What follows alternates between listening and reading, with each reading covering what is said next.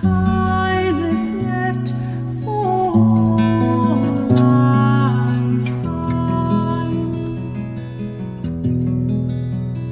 We two have run about the slopes and picked the daisies fine, but we wandered many a weary foot since Auld Lang Syne. For Auld Lang Syne, my dear, for Auld Lang Syne, we'll take a cup of kindness yet for Auld Lang Syne.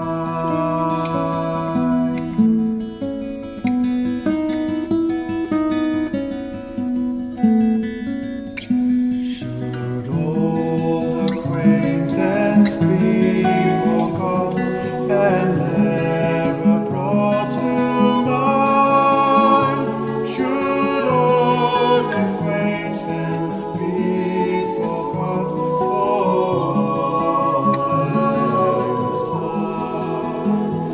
For Auld Lang Syne, my dear, for Auld Lang Syne,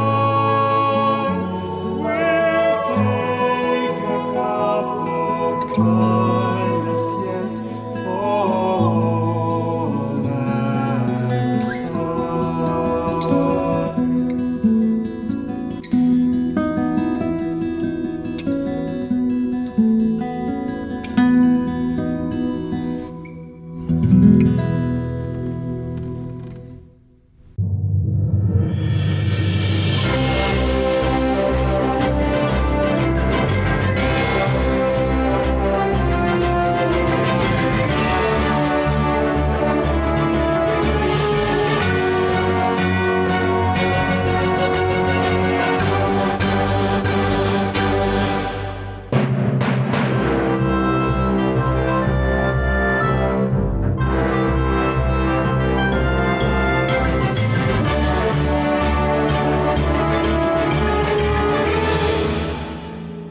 Hello, welcome to Atari Bytes, the show where we take a bite out of the story within a classic Atari 2600 game and see if that story bites us back. My name is Bill, this is episode 257. Thanks for listening. Happy New Year, everybody. This is the last episode of 2020 as we say goodbye to the dumpster fire that has been this year. I hope everyone has had a lovely holiday season, Hanukkah and Christmas and so forth. Hope you're all doing well, relaxing, enjoying your time, even if you're not enjoying your families right now. And you know what? If you don't really like your families all that much, I hope you're appreciating what 2020 has brought you. Christmas was lovely for me. I especially liked the part where the reindeers hung around and sung a song, and then we all had breakfast together and played reindeer games. And I don't want to brag, but I'm pretty good at that thing where you lock horns with the deer, which is weird because I don't have any horns. Okay, I can't fool you guys. I'm actually recording this before Christmas, so I don't know. Maybe I had a terrible Christmas. Don't know. But hopefully it was good. Hopefully your guys' Christmas was good, and I hope that your new year is even better. Because let's face it, 2021, here I'll jinx it for you, it can't be worse than 2020. So there you go. Just a little bit of business before we get on to the meat of this last 2020 episode. I got a comment from Sean on the Patreon, he of Autobiography of a Schnook and one of the hosts of Pie Factory, regarding Toy Trouble, the game I played on last week's episode. Sort of a very much beloved holiday-themed Atari game, homebrew for the Atari. I finally got around to playing it last week. Love that game. It's awesome. I'm really sorry I waited this long to play it. Regarding that game, Sean wrote, I played this tonight after work. Every year around this time I make an attempt to finish the game. In the past 13 years I've managed to finish it twice. The music, by the way, is original, even though it sounds kind of like either Here Comes Santa Claus or the verse of Jingle Bells. John Payson came up with his own music to avoid potential copyright issues, which makes sense. As I'm reading this, I'm hearing the music in my head from the game, but not exactly. I do remember in the episode making a big deal of how, has a nice beat, you can dance to it. My kid, Henry, my occasional co-host, was less than impressed. When I asked him what he didn't like about the game, that was the thing he's pointed to specifically. But I thought it worked. It was put you in the mind of holidays without being a specific holiday song, obviously for these reasons, right? The copyright issues. So I think the music works. I appreciate Sean's insight into it. He was also, separately, was nice enough to reach out to me in a message, sort of whispering in my ear saying, hey, by the way, you can make your guy run if you press the button on the joystick, because I was just moving the joystick when I was playing, and your guy can get where he's going, but not very fast. So he pointed out to me that if I just pushed the button, that would make him run. So I have not gone back and tried that as I'm recording this, but I hope to. Maybe on Christmas Day, when it happens for me. One of the nice things about being a podcaster is I'm putting out this episode for you, and this post-holiday episode, post-Christmas episode for you, and you're all sad because the Christmas is over. You wait all year for Christmas and it's over. But for me, it hasn't happened yet. Sorry, that was mean. That was not in the Christmas spirit. I really hope Santa has already, put my presents on the sleigh. Anyway, what was I talking about? Oh yeah, Toy Shop Trouble. Thanks for the comment, Sean. Everybody who has not played Toy Shop Trouble, go play it. Everyone who has played, go play it some more. His comment does make me wonder, is there an end to the game? When I played it for the show, I didn't have the manual or anything. I have since received my order from Atari Age with the cartridge and a manual in it, but I haven't really gone in and read the manual in any detail. I assume it tells me in there how many levels there are and so forth. But as things stand, I have gotten to the rocket ships and no farther. But that's with only a very limited amount of time playing it. So I realize that's probably like 48 levels before the end, but I didn't play it very much. So I will go back and fix that situation. Well, happy holidays, Sean. Thanks for the comment. Happy holidays to everyone else listening. I've said that already. I'll probably say it some more because, especially in a year like this, it needs saying a lot. All right, let's get on to this week's game. This week's game is the No Dame Game from me, 2020.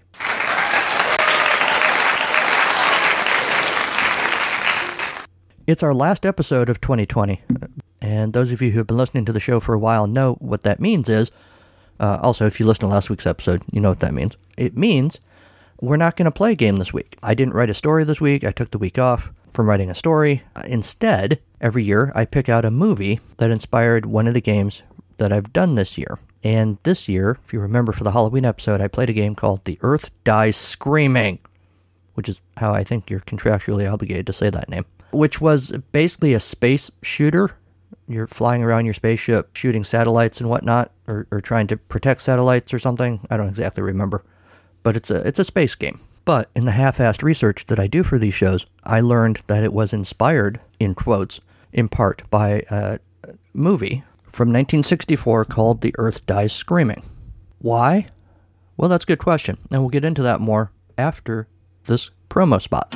I'm not rich or famous. I'm not a movie star, rock icon, first responder, nurse, doctor, or anybody else whom we all look up to.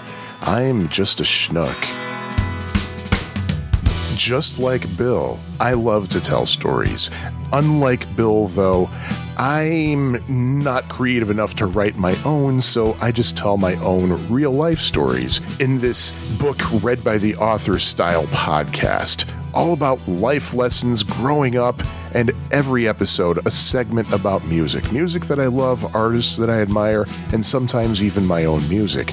You can find Autobiography of a Schnook on all your favorite podcast suppliers, or you can go to schnookpodcast.com. That's SCHNOOK podcast.com. And I firmly believe the good goes around, and I sincerely hope that Autobiography of a Schnook proves to be some good that goes around your way. As I said, back in episode 248, I played the 1983 Atari game, The Earth Dies Screaming, and what you learn is, once you watch the movie, that other than the title, the game and the movie have very little in common. The movie is about a handful of survivors of an alien gas attack, which is a prelude to a robotic invasion in rural England led by a handsome American test pilot. The survivors try to fight off the robots before the robot foot soldiers can destroy them. The game is about blowing up satellites in space. The movie has some screaming, The game, not so much. Here's a trailer to give you an idea what I'm talking about. Suddenly, a man dies at the controls of a train. Suddenly, a car swerves to destruction.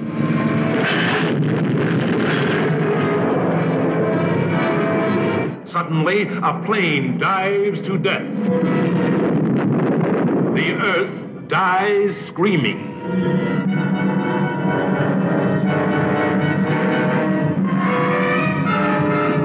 Suddenly, death descends on the four corners of the earth, and only a handful of human beings survive to live in fear, powerless to combat an unknown terror. Turn it off.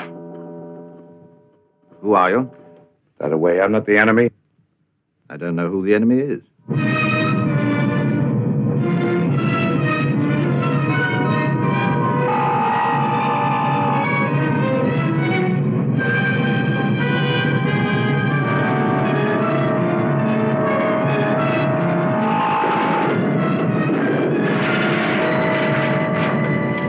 The earth dies screaming, and the robots take over. Starring Willard Parker, Virginia Field, Dennis Price,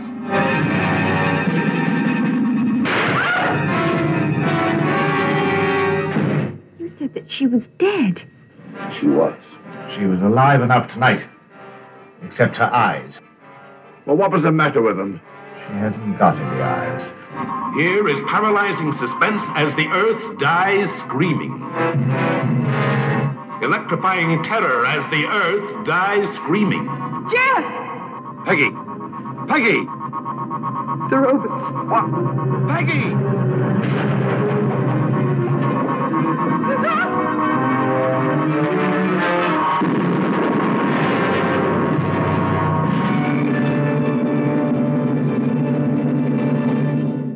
The film was directed by Terence Fisher and starred Willard Parker, although in the promo I think they referred to him as Willard Parker, Virginia Field, and Dennis Price. It was written by Harry Spalding under the name Henry Cross. I'd be curious to know why he changed his name for this movie, but there you go.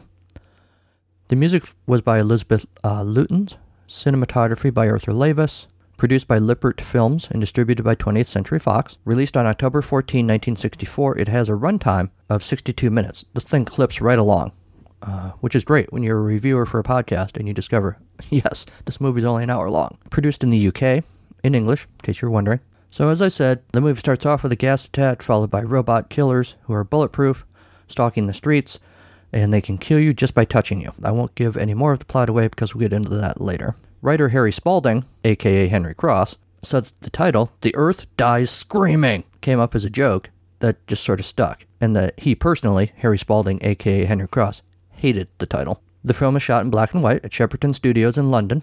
Location filming was done in the village of Sheer in Surrey, one of several 1960s British horror films to be scored by the avant-garde Elizabeth Lutens, whose father, Edwin Lutens, designed Manor House Lodge in Sheer, a small property which features prominently at several points in the film. Isn't that convenient?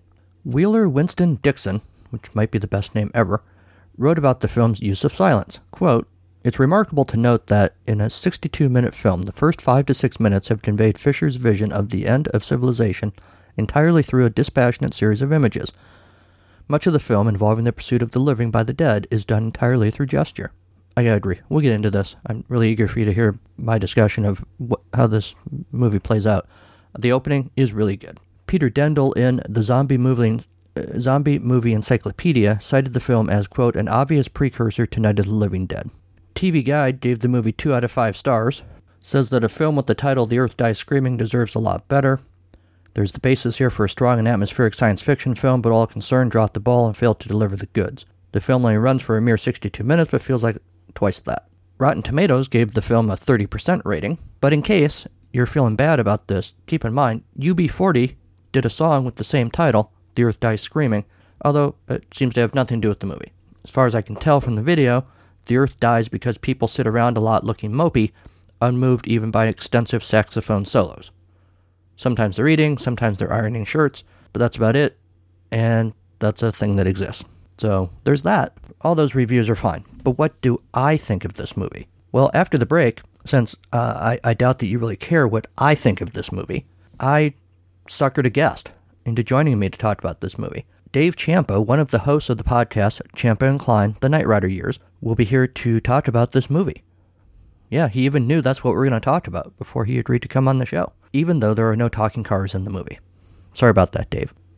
Spoilers. Before I spoiled anything else, why don't we just take a little break here, and then you'll hear my conversation with Dave Ciampa about the 1964 movie, The Earth Dies Screaming.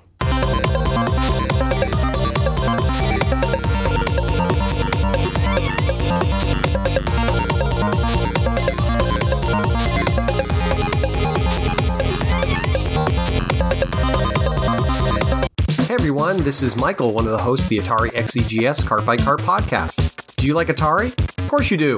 What about the 8-bit computer line? It was one of the best. Well, how about you consider joining Bill, David, Kieran, and myself as we review the cartridge-based games for Atari's 8-bit computer line. We also review budget games which are mostly released only in the UK. But that's not all. We also dig up game history, share personal experiences, and perform questionable comedy. You'll get all of that and for free just by listening to us on either iTunes, Stitcher, Google Play Music, Player FM, or from our website at xegs8bit.com. That's xegs, the number 8bit.com. And when you're done listening, please send us your hate mail, because we really need the feedback so we know someone is tuning in. Hey, let's take a break from you listening to me talk so that you can listen to me talk. Hell's Cereal, Very Short Stories Fortified with Essential Syllables, is the new short story collection from, well, me. Every box, or book, is chock full of bite-sized stories in every genre, from sci-fi to fantasy to literary fiction to cheesy spy stories and everything in between. Zombies in love, twisted car races, and the aforementioned devilish breakfast food are just some of the tasty bites you'll find. Toy surprises? You bet. How about social commentary and the meaning of life? Beats a decoder ring any day. With both funny stuff and drama, Hell's Cereal gives you the marshmallows and the toasted oat flakes. Oh, and words. Lots of those too. Pick up Hell's Cereal, Very Short Stories Fortified with Essential Syllables wherever you like to get your books. Not cereal. So, like I said before the break, I'm here with Dave Ciampa from Ciampa and Klein, The Knight Rider Years. He's one of the hosts over there. Klein, I guess, would be the other host of the podcast. What's the Knight Rider Years for anybody who doesn't know? Okay, so the Knight Rider Years is a weekly podcast that Greg and I do, where I hesitate to use the word, well, we dissect them, but most of the time we go off on tangents, but we talk about each episode week to week, and we're actually currently we're getting ready to wrap the final season. We're almost done. We're about 5 or 6 weeks away from wrapping up the final season of Knight Rider, and boy, it has been a treat to watch this final season. It's been an unbelievable ride to watch how terrible and how far that show has fallen from the graces of the first season and a half. I can attest to that. I've been watching along with the podcast, and it's been something. As this episode is going out the end of December, you're probably about done. I'm guessing pretty close. Yeah, actually, you know what? This is out the end of December. Might have. I think the last episode, the series finale, will be out the last Sunday in December. So we'll be just about wrapped by the time this comes out. So is that it? Do you pack up your suitcase and walk off into the podcasting sunset, or? Oh no. No. We are fully planning to move ahead with another 80s show. We have chosen it, and we will be moving in January into the 1980s classic Airwolf with Ernest Borgnine and Jan Michael Vincent, and we are really looking forward to jumping into that. It's a show that neither of us have any knowledge of whatsoever, because at least with when we did MacGyver and currently doing Knight Rider, we had knowledge of like what the show was about. Like this show, we are going in completely blind. We wanted something that would completely kind of give us a complete 180 on what we were going to be watching. And from what I understand, it is a vast departure from the first two shows that we've covered on the podcast. Well, I'm looking forward to it. I also know nothing about the show, so that'll be an adventure for me. And this is a good time for people to jump on with your show, since you'll be starting the new one in the winter. So yeah.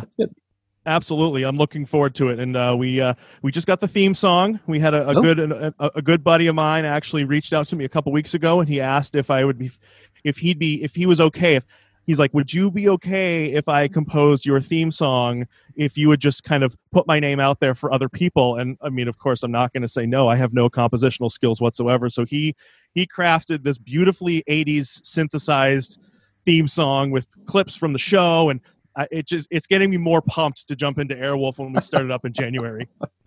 Well, the theme song is critical. So absolutely, once you've got that, then that's pretty much that's half the work right there. So oh yeah, absolutely, 100%. That's great. Well, Dave, I didn't invite you here, unfortunately, to talk about Knight Rider or Airwolf or 80s television. I've gotten in the habit every year on Atari Bytes. At the end of the year, I don't write a story. I don't talk about an Atari game.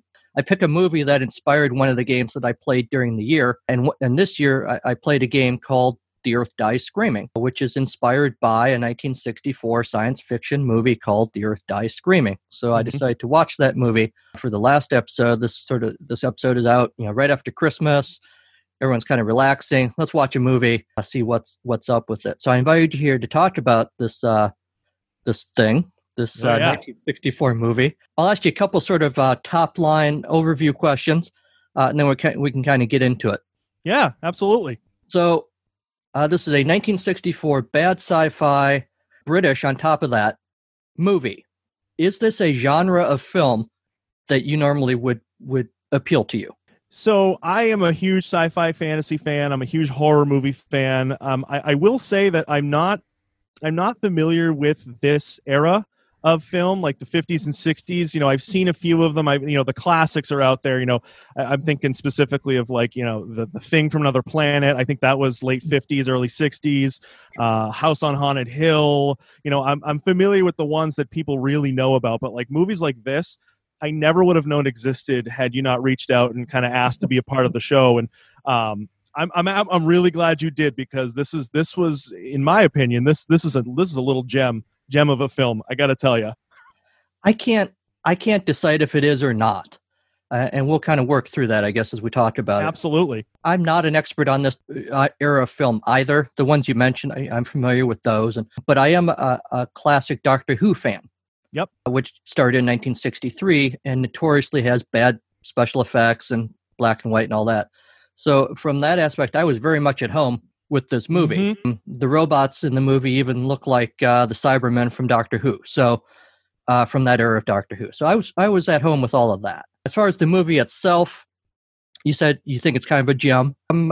Boy, I can't decide. So we'll kind of work through it and we'll see where I come out at the end, I guess. So the movie opens, I think it opens really strong. I really like how this movie opens. Yeah, absolutely. We jump right into the middle of whatever's going on the Earth. We see cars crashing, people collapsing in the streets. There's a nice train wreck. I mean, it's kind of cheesy. It's bad special effects. But there's a train wreck, a plane crash, all of that. Really strong opening, I thought. I take it you thought the same. You like how this movie started.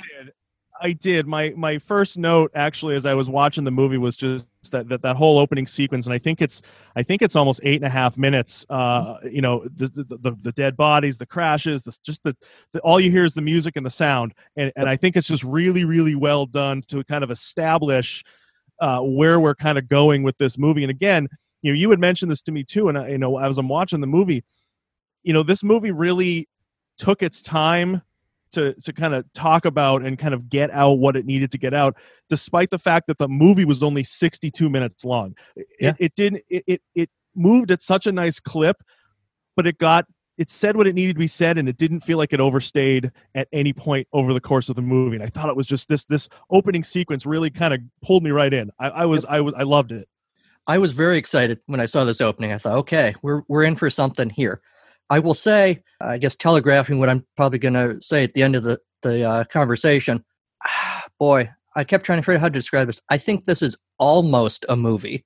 It is only 62 minutes long, which struck me too. I thought, wow, because I didn't know that until I sat down to watch it. And I saw that, wow, 62 minutes.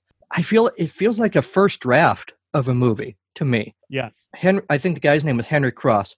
By the way, the opening titles, I was kind of reading the names. I didn't recognize any of the names. Nope. I didn't recognize the director, the writer, the actors. That's not a knock on anybody. I didn't recognize any names. No, I don't know what else Henry Cross has done.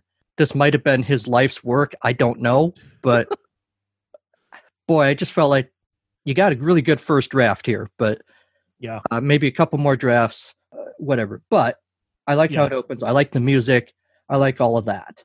So we have the great opening, and then we see our hero, right? We see our protagonist, who we find out is named Jeff Nolan. He rolls up in this little British town. Do we ever find out what the name of the town is? I don't think we do.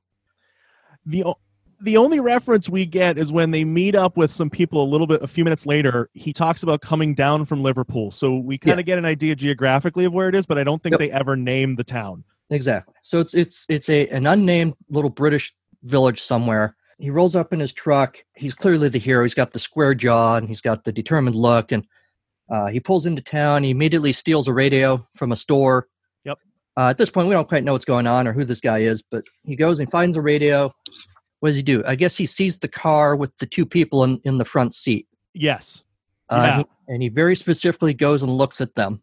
And they're in formal wear. They clearly were out the night before, and they appear to be dead. And he decides they're dead. He just leaves them there. And then what does he do? He goes immediately to the hotel, right? Then he goes into the hotel, and when he comes back out after a few minutes, the two people that were in that car are now gone. That's exactly right. So is that before or after he meets Quinn? So it's I think it's right around this same moment, because this whole scene is building up to this, because you've got up to this point you have absolutely no dialogue. There's nothing has been spoken. It's 8.5 minutes of silence. You just hear the music and the footsteps and walking around, and it's right around this moment. I don't know exactly when Quinn comes in, but now, of course, I watched this 2 hours ago and I still can't remember. I don't remember if Quinn came in after the people had come out of the store or before they came out of the store. I'm looking at my notes here. I think it was before. I think he sees them in the car and they're dead. He goes into the hotel. Yep. It's not funny, but it kind of made me laugh because he goes behind the desk and he drags the clerk.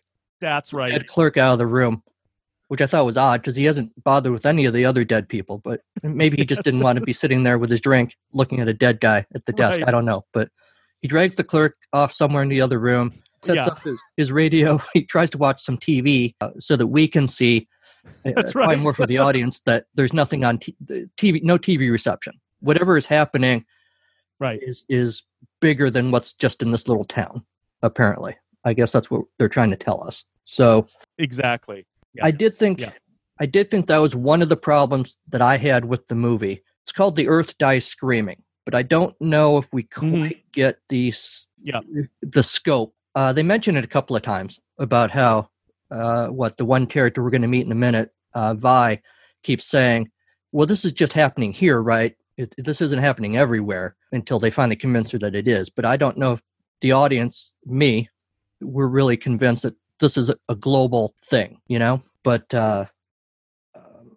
showing us the TV reception, that kind of thing, the lack of TV reception, I think probably helps with that. At this point, we meet Quinn and Peggy walk into the room. Quinn immediately pulls a gun. Yep. That's kind of his thing in this movie. He pulls guns on people. Although the actor never really looks comfortable holding the gun to me. It just looks a little awkward in his hand. I don't know what the story is there. But what's your take on Quinn and Peggy? Because I have thoughts, but I'm wondering what you think of these two. It's like at one point, I remember him. So, I wasn't sure how their chemistry was really going to work throughout the course of the movie. They introduced themselves as Peggy and Quinn, as this married couple, at the very beginning of the movie when we first meet them, and you can tell obviously that there's something very strained about their relationship. But really good first draft attempt at relationship. For the people listening, I'm going to do some magical editing here, so hopefully this works out smoothly. But we were talking about Quinn and Peggy, and I was asking you, Dave, what you thought of these two. Yeah, and so, as I was saying, I liked it's interesting because I like them both separately. I just thinking them together, and obviously, like when we find out a little bit later in the movie, like what the story is, as loose as that story is, I never really bought the relationship or overall, but I really liked Peggy, but again, Quinn was really kind of hard to follow throughout the course of the movie. I wasn't a big fan of him at all. No. So do we think that these two actually knew each other before this invasion or whatever it is? Because I couldn't figure it out. Yeah, see, it's funny you said, because I was trying to figure that out. I'm like, did they actually know each other prior to when we meet them? And I feel like it's almost like a kidnapping scenario where you get the sense that Quinn took her from somewhere, but you never really know where. I kind of got the sense, even though it wasn't fully explained, that I don't think they knew I really don't know if they knew each other prior to this moment. Well, supposedly, we find out later that Peggy had been in an oxygen tent. Yes. When this invasion happened. She looks really good. Yeah, absolutely. For someone who apparently was in an oxygen tent literally until the day before we meet her. But yeah, he keeps pulling a gun on her and threatening her, that he's going to kill everybody if she doesn't do what he says. Right. So they must have had some sort of relationship prior, but I like that at least at the start, we don't exactly know what that relationship is, but I don't like that we never really find out what it was, There's no scene where Peggy... Yeah, go ahead. Right.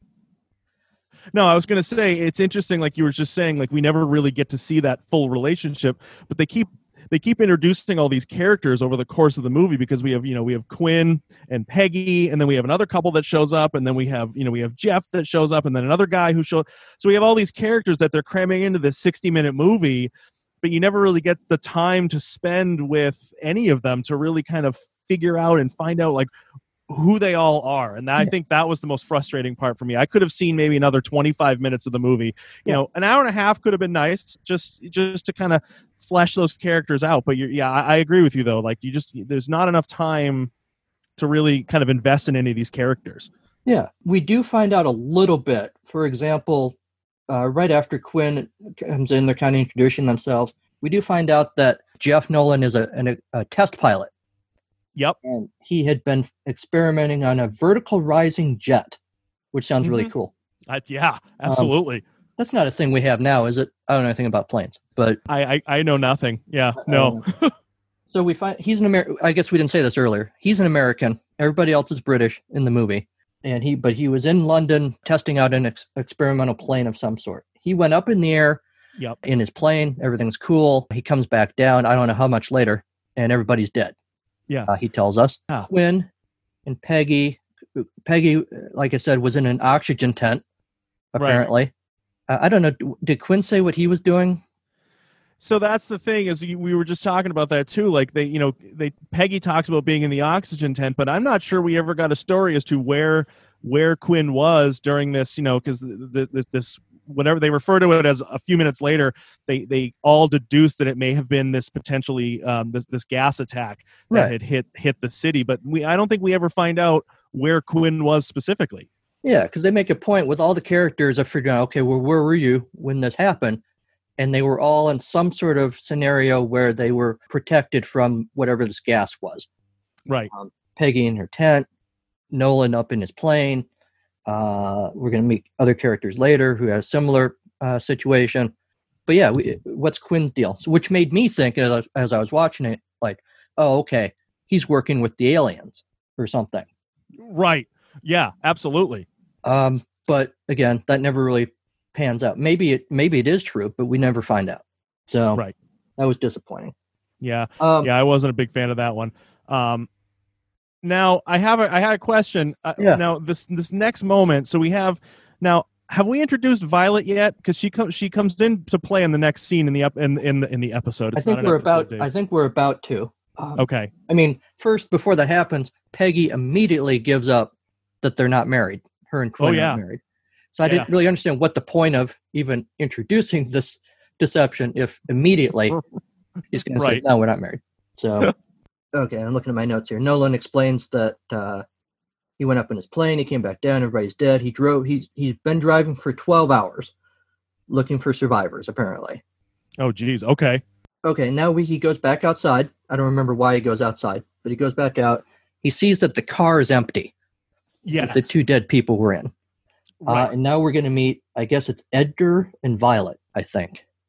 Was it Edgar? Yeah, I think okay. That's right. Well, they always call them by last names. In my notes, I seem to write a lot of first names, but they always refer to him. I think his last name was like Otis. That's right. Edgar Otis. Yep. Yeah. So Otis and Violet, they're dressed in formal wear. They clearly were out the night before. And Nolan is shocked because he's like, I thought you were dead. And they clearly they're not. So they take him back to the hotel. They were explained that they were at the Shimtex Limited 25th anniversary party. Yes. And Violet apparently got plastered. And so they went to I guess it was Otis's lab so she could sleep it off or something. Yeah, that's what I got. Well, and I love Otis's character because he's basically drunk for the rest of the episode, for the rest of the movie. Yeah. He's either he's acting drunk through the scenes where he's not drinking, or he's drinking heavily in every other scene that he's in. And I thought he was such an interesting character. He was really fun to watch. Yeah, and these movies, all these characters, these are sort of the stock characters that you get in these movies. Oh, yeah. And he's one of them. He's the guy who's drunk through the whole movie. Usually the drunk guy ends up being the hero at the end. And I guess he does end up having some sort of heroic moments. But yeah, so I like these two. Violet's worried because she doesn't have anything to wear. Right. I made a note of that. I don't know why. Oh, but the point is they went back to this guy's lab at the party, and Nolan decides, well, okay, you were sealed off in this lab. That's why the gas didn't affect you. Exactly.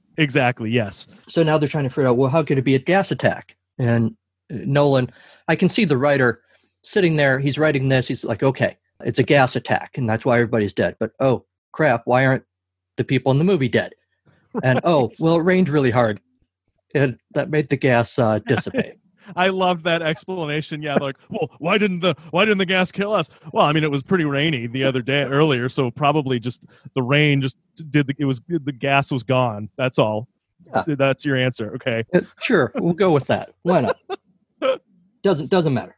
So Violet now is starting to freak out because she's realizing sort of the enormity of what's going on. You know, she's upset.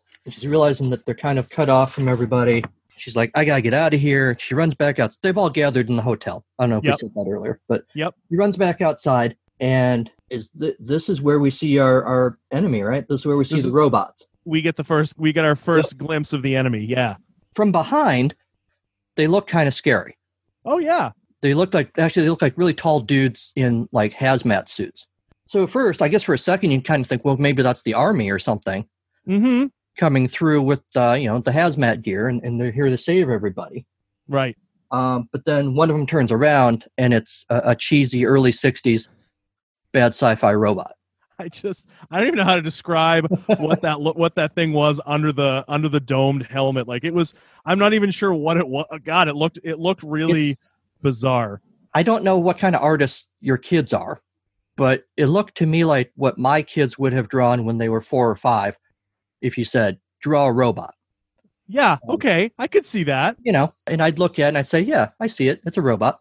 So that's kind of what it looked like. Or for me, like I said earlier, I'm a classic Doctor Who fan.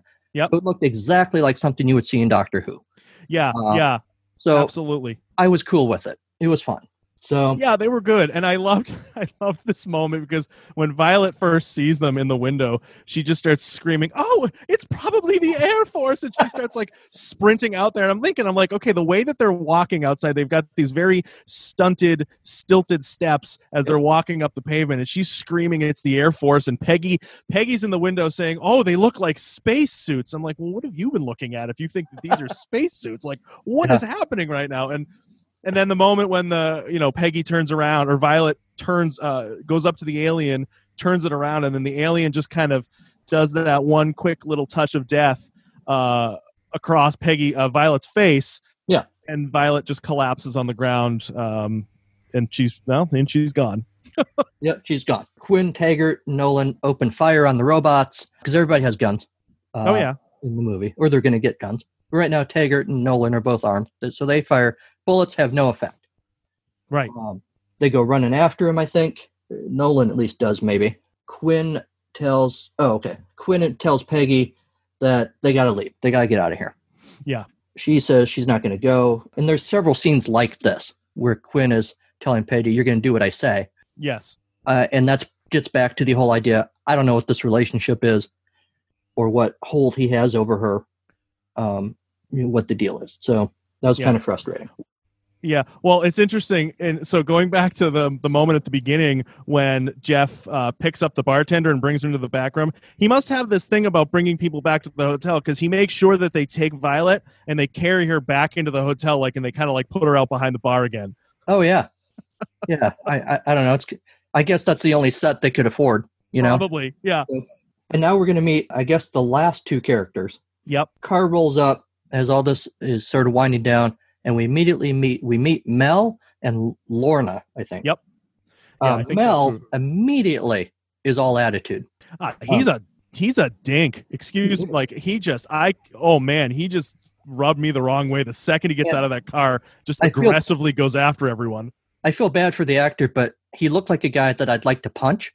Yes. And it's not like I punch. I don't punch people, but his attitude and just the look of this guy. I mean, if he's the nicest guy in the world and he was just doing this on screen, good for him. Because I totally wanted to punch that guy. Oh man, the second he got out of that car, I was just done with him. Yeah. And he's all Nolan tells him to park his car over there. And he's like, oh, okay, sir. All this kind of stuff. Yeah, Lorna, of course, is the total opposite. She's very sweet. She's also extremely pregnant. Yes. And we're going to find out that they were headed. I think they were headed from London to Liverpool. Is that right? Yes, that's exactly right. Yep. Okay. We find out they've been married for a year or whatever.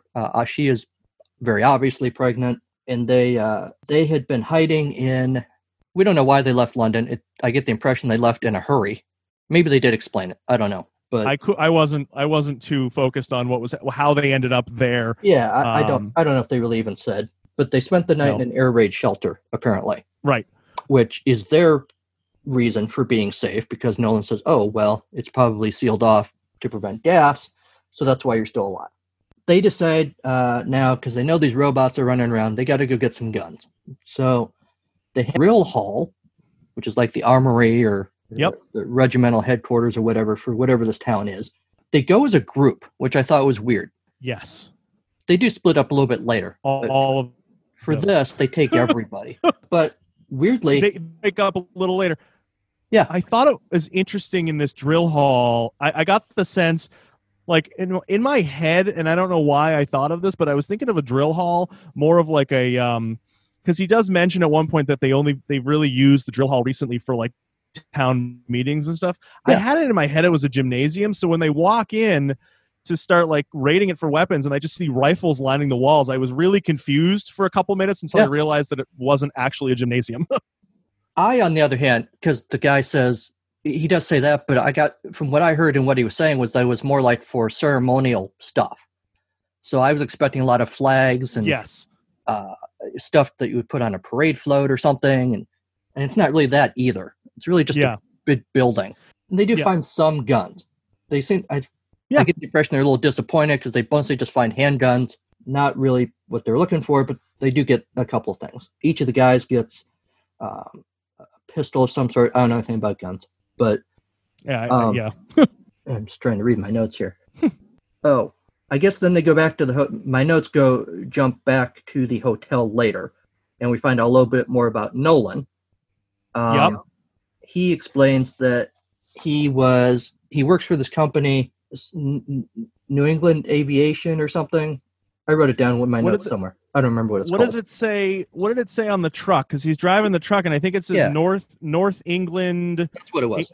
Aviation. Yeah, that's what. Yeah, right. Okay. I wrote it. I can't find it in my notes right now, but that's what it said on the truck. I originally had assumed he was some sort of military person, but I guess he works for this aviation company. But he was going to be assigned. He was about to be assigned to a desk job. Right. So he's getting too old. He's going to be getting too old to fly planes, apparently. So we get a little bit of backstory for him. Again, never really goes anywhere. Doesn't really have any effect on the movie, but they do take a minute to give us that little detail about him. Yeah, absolutely. Nolan looks at his watch. And he's like, well, I got to go take my turn on the watch. They're guarding the hotel. goes and finds Otis drunk, as you pointed out, as he frequently is in the movie. Yes. He starts to do what these kind of movies do, is you have the hero give a lecture to somebody else, and he's getting wound up to do that, and he really only ends up saying a couple words about it. I was all set for a real lecture about, we got to stick together and we got to save the world. And he kind of does that, but it's a little muted for what I was expecting. Right. Peggy and Nolan, in my notes, tell me, start flirting. Peggy's telling Nolan how very sure of himself that he is and that kind of thing. Yep. What happens next? So I think the next part my next note, and I jumped around a lot just because I found myself in moments really, really kind of sucked into the movie. This next scene, and I think this is the one, because you're saying that Jeff's going out on the night watch, and so he's kind of standing outside and he sees not Mel, what's Mel's, Lorna. Yeah. Lorna goes into the kitchen to kind of get a snack or something like that. It's late at night, and we get our second vision of the alien who kind of shows up outside the window of the kitchen. And I thought this was a great little scene. She has no idea the alien's there, and it's just kind of standing in the window watching her as she's pacing around, getting a drink and getting a snack, and then she just kind of walks out, shuts the kitchen light off, and walks out the door. And I just thought it was a really nice, like a really well done sequence of events. And then my next note is when the alien turns around to walk away, Jeff's not hiding that well. No. I'm thinking to myself, like, does the alien just not have peripheral vision? Because there's no way that anyone wouldn't have seen Jeff just literally standing in, he was supposedly in the dark, but he was very well lit in this moment. Yeah. The peripheral vision thing, that's what it is. Because I noticed this earlier, too, when they interact with the robots. The robots don't seem to give a shit about the people. Yes. Unless the person directly runs at them. Yep. Like Vi did earlier. Otherwise, they just kind of let him be. It's kind of the impression that I got. So I think that's what's going on. But right before that, there's that weird little bit where Mel comes in from his patrol, and he's got a big bag of cash.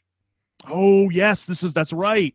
He does this whole speech about how he stole this cash from the bank, and it's all worthless now. And, a few days ago, I would have killed to have this much money and buy a house and nice clothes for Lorna and for himself, and et cetera, et cetera. And he's like, but it's all garbage now. And then he decides to burn it. Right. Quinn, of course, rushes in and grabs the money out of the fireplace.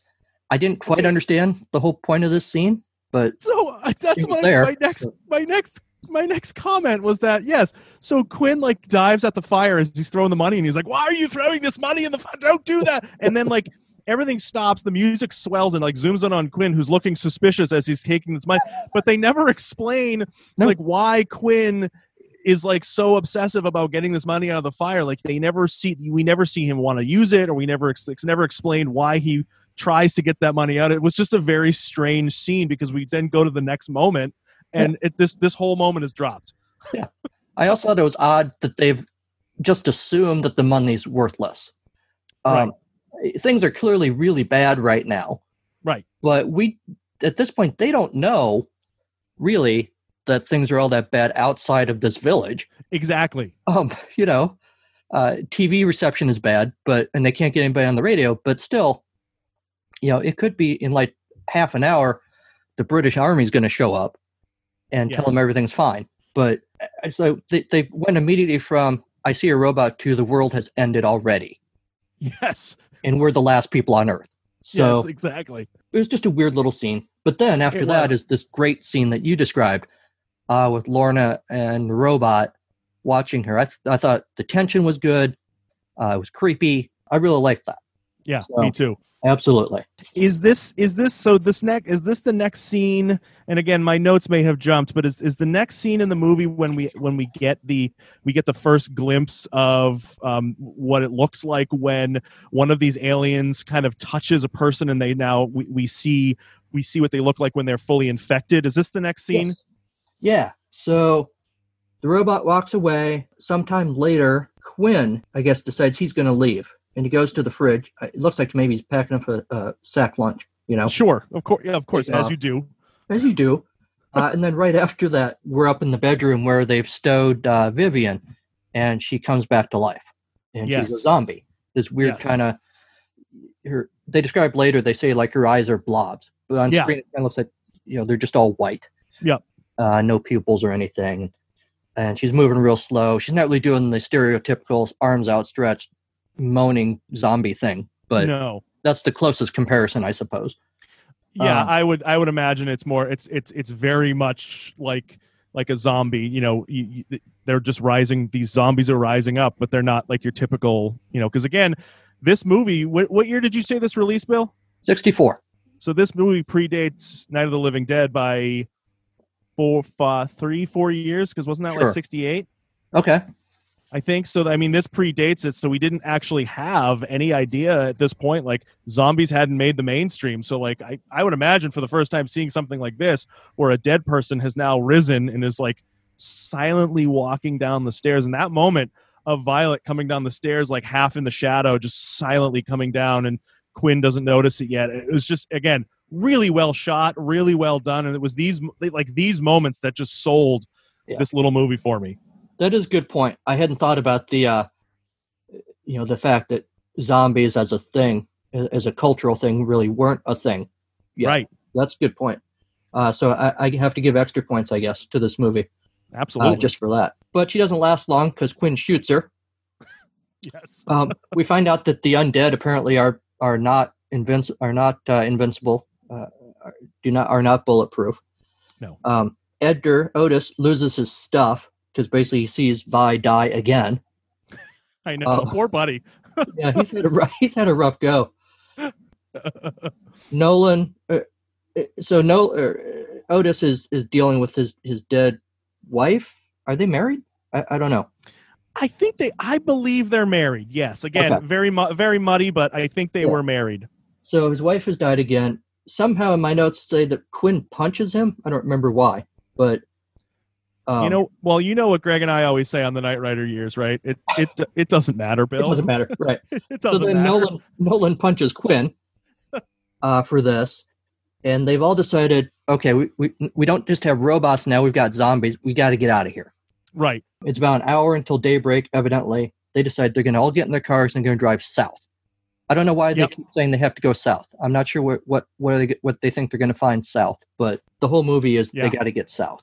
So Nolan's like, okay, get your stuff together. Got about an hour till morning. I'll finish the watch, and then we'll leave. Yep. He goes out to do that. Quinn is sneaking around, bashes him over the head. Nolan over the head, knocks him out. Goes and gets Peggy. Yep. Tells her, we got to go. Again, we don't know why. We don't know what control he has over her, but she goes. They drive away. They stop for gas, which is nice, I guess.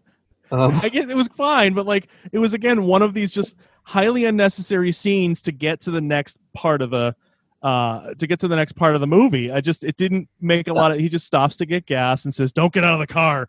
And of course, he goes and he goes to put the gas pump away, and she just runs. Of course she does. Of course she does, because what else is she going to do? Right.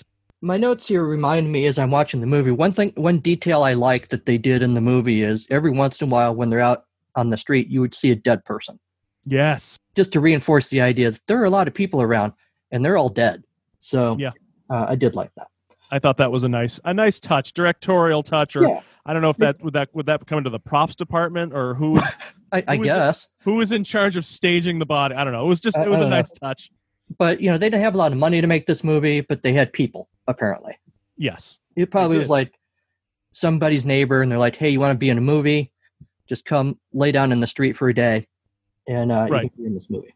So we'll give you a hot dog from the you'll be fine. Exactly.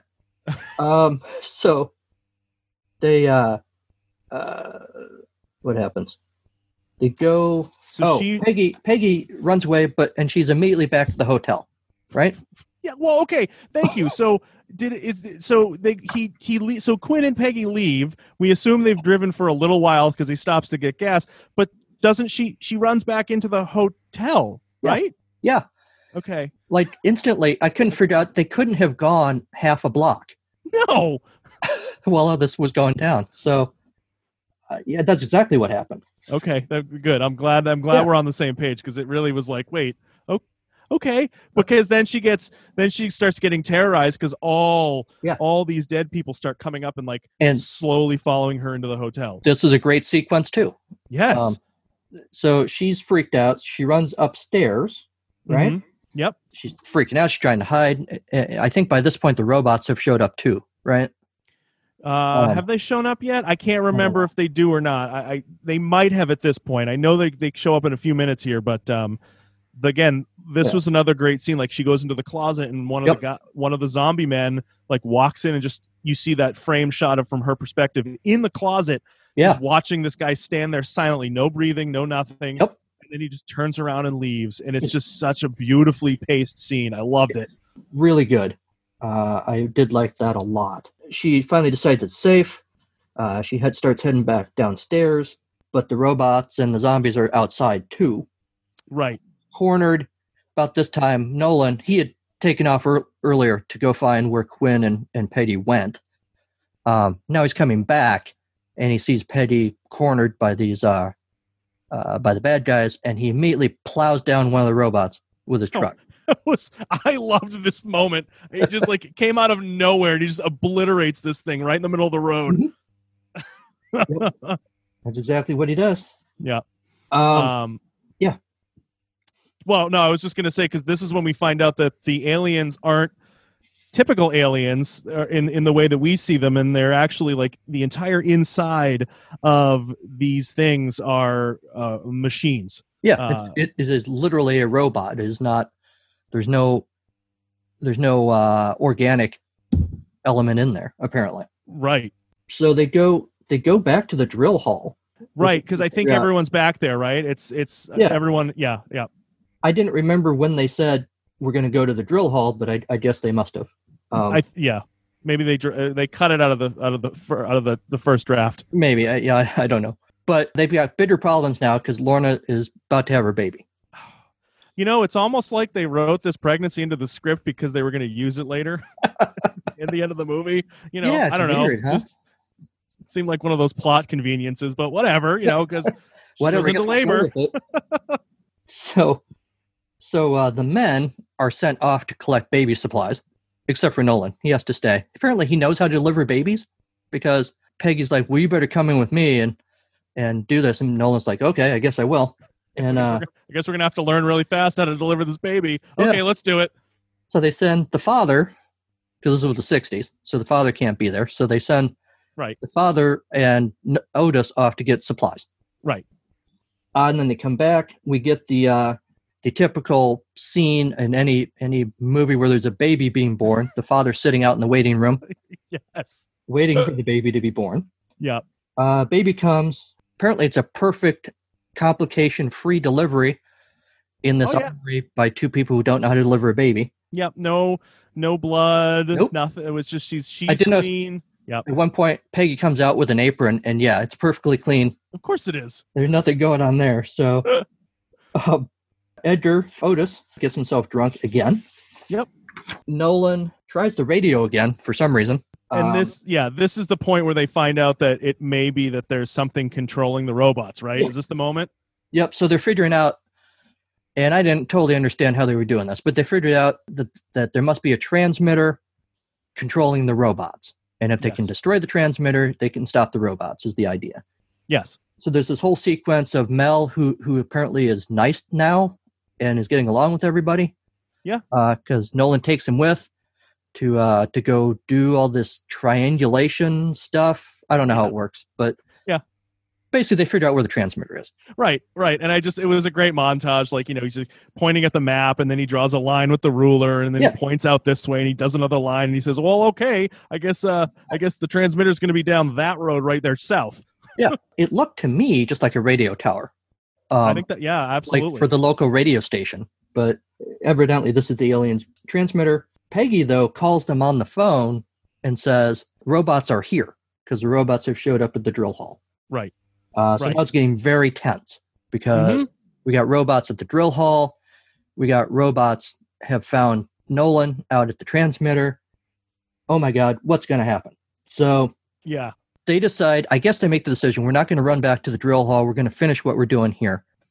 And they decide to blow up the transmitter. Yep. As the robot is approaching them, apparently not concerned about this at all, because the robot really doesn't do anything except watch. Just right. But they do. They blow up the transmitter with, I guess, some dynamite or whatever. Yeah, I think it was dynamite, but yeah, I think it's great because this is such a classic trope. We see this a lot in 80s TV. Like you have this, they're rushing to do something, but when you really boil it down and think about the fact that the robots are going after Lorna and the baby and Peggy, and they're going after Mel and Jeff, you realize the timing doesn't work out, because in no way had they really blown up that tower when they had, like those robots would have 100% gotten to Peggy and the baby and Lauren, and the same thing with the robot out by the tower. But instead, just the way that the time works in the movie, which is ironic because the movie's only an hour long. But yeah, it's weird, huh? The robot, that Peggy and Lorna and the baby and the robot are all literally in the same room, in this small room, almost standing over each other. But like you said, they slow everything down so that they don't get killed. Right, exactly. They blow up the transmitter. Robots immediately collapse, just dead. Yep. Of course, Nolan was correct. You destroy the transmitter, that stops the robots. Right. Meanwhile, though, one of the dead townsfolk now is going after, or it's Quinn, right? He's a zombie now. Is that? Yeah, when does that happen? I don't remember that moment. I don't think we see it happen, and it confused me because he looked a little bit like the zombie that was chasing Peggy earlier that wasn't him. Right. Yes. So I was frankly a little confused for a while. Like, okay, is that Quinn? Is that not Quinn? I don't know. So, but it was, evidently. He's about to kill Lorna and Peggy, I think. And then Otis shows up and blows him away. Right. And he clearly knows how to handle a gun while drunk. I got to give him credit for it. Yeah, when he was sober, he's like, "Oh, I don't know how to handle this." But yeah, drunk. Right. Evidently, he's a good shot because he takes him down. Yeah, absolutely. So, yeah, everybody's saved. Evidently, all the robots and all the zombies are dead. Right. Evidently. And the movie's about to end, and Nolan's like, okay, we're going to go get in a plane, and we're going to fly south, and if anybody's still alive, they're going to see us flying overhead, and they're going to follow us. Yep. That's it. End of the movie. And right, credits roll as the plane takes off, and that's how we close the movie out. And again, very abrupt. Obviously, I remember I was looking at the timer at the time when they were setting up the bomb to blow up the tower, and I'm like, okay, this is like 59 minutes, and there's only 3 minutes left of the movie. Like, where are we? But they really just like rapid fire, just like ended the movie pretty nicely. Yeah, I feel like maybe there was supposed to be more of the movie, but they ran out of money, and yeah, they're like, okay, we'll just end it here. Yeah. So I looked it up to try to find, I couldn't find a budget for the movie. I was just curious to know. I couldn't find anything about budget. So I don't know. I mean, it feels like it would have been a shoestring budget because it was really just relegated to like maybe 1.5 locations over the course of the movie. Yeah, it seems that way. And I have not, as we're recording here, I haven't done my research either. So I don't know the answer to that either. Yeah. And yeah, so that's the end of the movie. I like a lot of things about the movie. I don't. Yep. Yeah, I guess just the fact that it's unfinished. They needed to polish it a little more and maybe spend a little more money. Yeah. But for that said, for an hour's entertainment, it's not so bad. I really had a lot of fun watching it. I broke it up into 2 parts. I watched the first half hour on my lunch break, and then I watched the second half hour when I got home this afternoon from work. But I really did have fun with it. Again, it moved at a nice brisk pace, obviously, and there were, like you said, there were moments that don't make a whole lot of sense given the runtime. But again, I think the moments of those moments that stuck out were the ones we kind of talked about, like the whole opening sequence, the moment of Lorna in the kitchen with the alien behind her, and these really nice, quiet moments over the course of the movie really made up for the fact that it really only did run that hour and 2 minutes, and it could have been easily fleshed out. But I'd watch this again, 100%. Yeah. Absolutely. I've watched it twice, actually. Did you? Yeah. Well, yeah, I watched it a few days ago, and then I thought, well, I'm doing a podcast about it, and I'm supposed to know what I'm talking about, I guess. So I'll watch it again because at an hour long, it's not that big of a time investment. No, absolutely not. But yeah, I would certainly throw it on sometime in the future. Yeah, for sure. And I don't know where you watched it, but I watched it on Tubi, so it's free. If anyone wants to can stream it, Yeah. it's free to watch on Tubi. I did the same thing. Yeah. So there's no real money investment. It's an hour of your life, and it's fun. If you're gonna really, it's not hard, serious sci-fi, and there's certainly better examples of it. But if you're okay with bad special effects and you just want to see fun characters do stuff, yeah, I recommend it. Absolutely. Sure. Now, Bill, I have one more question for you specifically about the Atari game. Yeah. Now, from what I gathered from your episode, I think this was back in October, maybe end of October. You released this episode for the Atari game. Yes. From what I gather, the Atari game and this movie really only share the title and not much else. Yep. Okay. All right. Exactly. Because the game is all in outer space, and it's just you're shooting the aliens in outer space, correct? The game is your standard Atari game, where it's in outer space, shoot the spaceships kind of thing. As I recall from the sort of half-assed research that I do for the podcast, I couldn't find anything that all I could ever find was that no one really knows why they call the game this, other than they must just like the title. Yeah. Because there's no connection to this movie at all. Okay.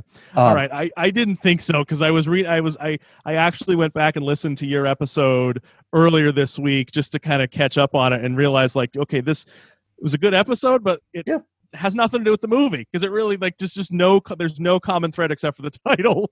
Having seen the movie, you could make a really good game from this movie. Yes, absolutely. Yeah. If I knew how to program, I would sit down and do that. I could see this being a very successful type of like a Silent Hill type game, like just a really creepy, quiet, abandoned village. I think it'd be great. Absolutely. Yep, definitely. Well, I'm glad I didn't waste your time watching this movie then. So no, I really enjoyed it. It was a absolute blast. Loved it. Excellent. Well, maybe next time I've got a lame movie like this to watch, I'll invite you back, and you can suffer through another one. Please do. I'm happy to come back. In the meantime, if anyone listening wants to find you on the internets anywhere, how would they do that? So you guys can find us. We're pretty active, mostly on Twitter and Instagram. Instagram is at Knight Rider Years, and Twitter is at Knight Rider Pod. I am the 100% sole user of the Twitter account. Greg, my co-host, he sometimes jumps on Instagram, but those are the ones we're most active on. You can find us on Facebook. I believe you just have to punch in Knight Rider Years and we'll pop up there. And you can, those are the best ways, I think, to find us. And if you want to listen to the show, I know we're at this point when this episode drops, we're actually going to be jumping into Airwolf, but it's the perfect time for you to start in on the show. You'll be learning the show fresh with us. So we would encourage anyone to come on and join us. Absolutely. Well, Dave, thanks again. Absolutely, Bill. Thanks for having me. I know it was a bit of a struggle to get here today to record. I made it. So I appreciate that. Absolutely. My pleasure.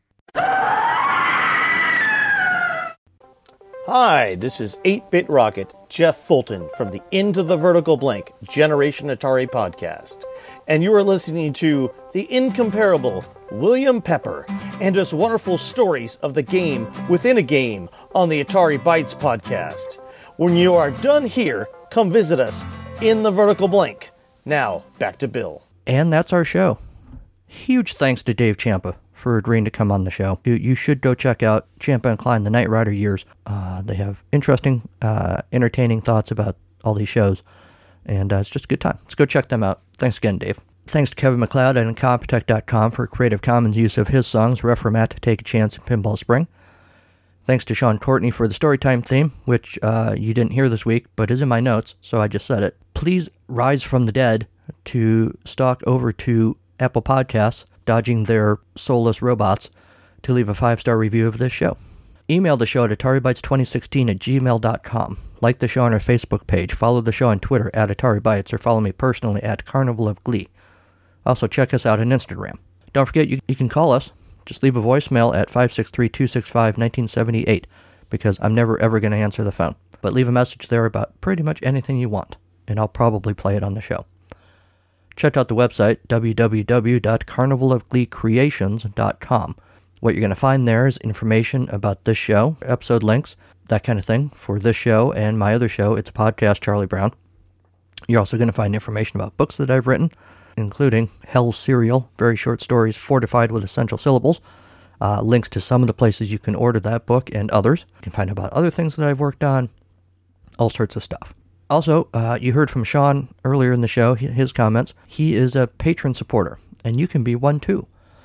Just go over to the Atari Bytes page on patreon.com and sign up.